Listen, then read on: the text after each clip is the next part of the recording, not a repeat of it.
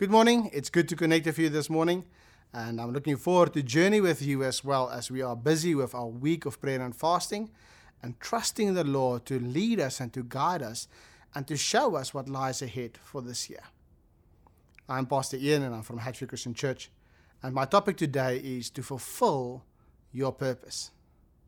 One of the scriptures in the Bible that completely changed my life is Psalms 139. Where David writes about this revelation of how he was alive in God's heart even before he was conceived.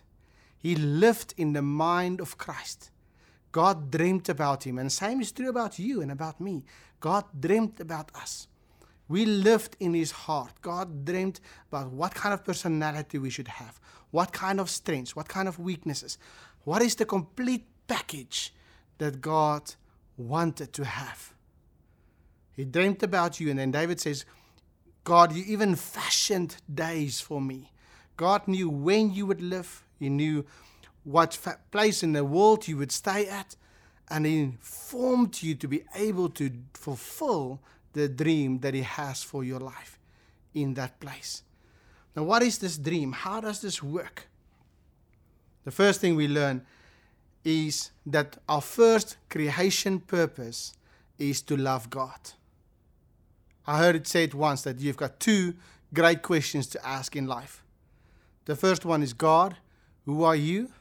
And the second one is, God, who am I? And if you can find the answer to those two questions, your life will have meaning and purpose. Well, the Bible tells us, and our first purpose is to love God, to serve Him with your whole heart, with your life, to have an intimate relationship with God. So often I have seen that when people's lives start falling apart, that is the one part that goes missing. Their relationship with God, their loving upon God has deteriorated. So our first purpose is to love God. What is our second purpose? There's a general purpose where the Bible teaches us that when God dreamed about man in Genesis 1:28, God said, let us make man in our image. Let him rule, let him reign, let him have dominion. Over what? The birds of the air, the fish of the sea, the cattle of the ground. Very practical things. Your second purpose is to rule and to reign and to have dominion in this life. Not just to let life happen to you.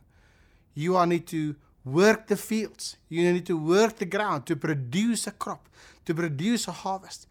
The work that God has given you, that is part of God's creation purpose for your life. Your 8 to 5 job is part of God's creation purpose for your life. He's given you the talents, He's given you the strengths, He's given you everything you need to fulfill that purpose for your life. Therefore, we need to do it good. Our third purpose here is to do good work. To the place where God has placed you, to work as if you are working in the kingdom of God. As if you are working towards God. If God has called you to be a good electrician, then you need to be the best electrician you can be. Because you are doing it for the glory of God. You are ruling and reigning where God has placed you. Then, the new creation purpose, when Jesus came and He spoke to the disciples and He said to them, a new command I give you, go into all the world, preach the gospel of the good news of the kingdom of God that has come. What is the kingdom of God? Again, the kingdom of England is different than the kingdom of Swaziland. They've got different financial systems, educational systems, political systems. A kingdom is a way of doing life.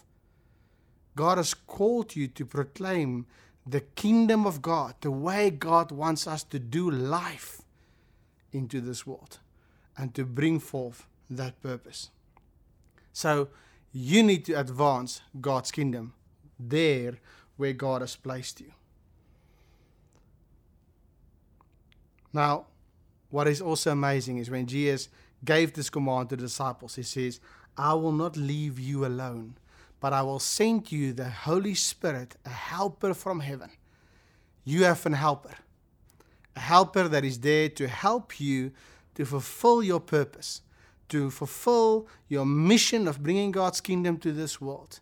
And if you spend time with the Lord If you lean into God, He will lead you, He will guide you, and He will empower you to bring the difference that God has called you to bring.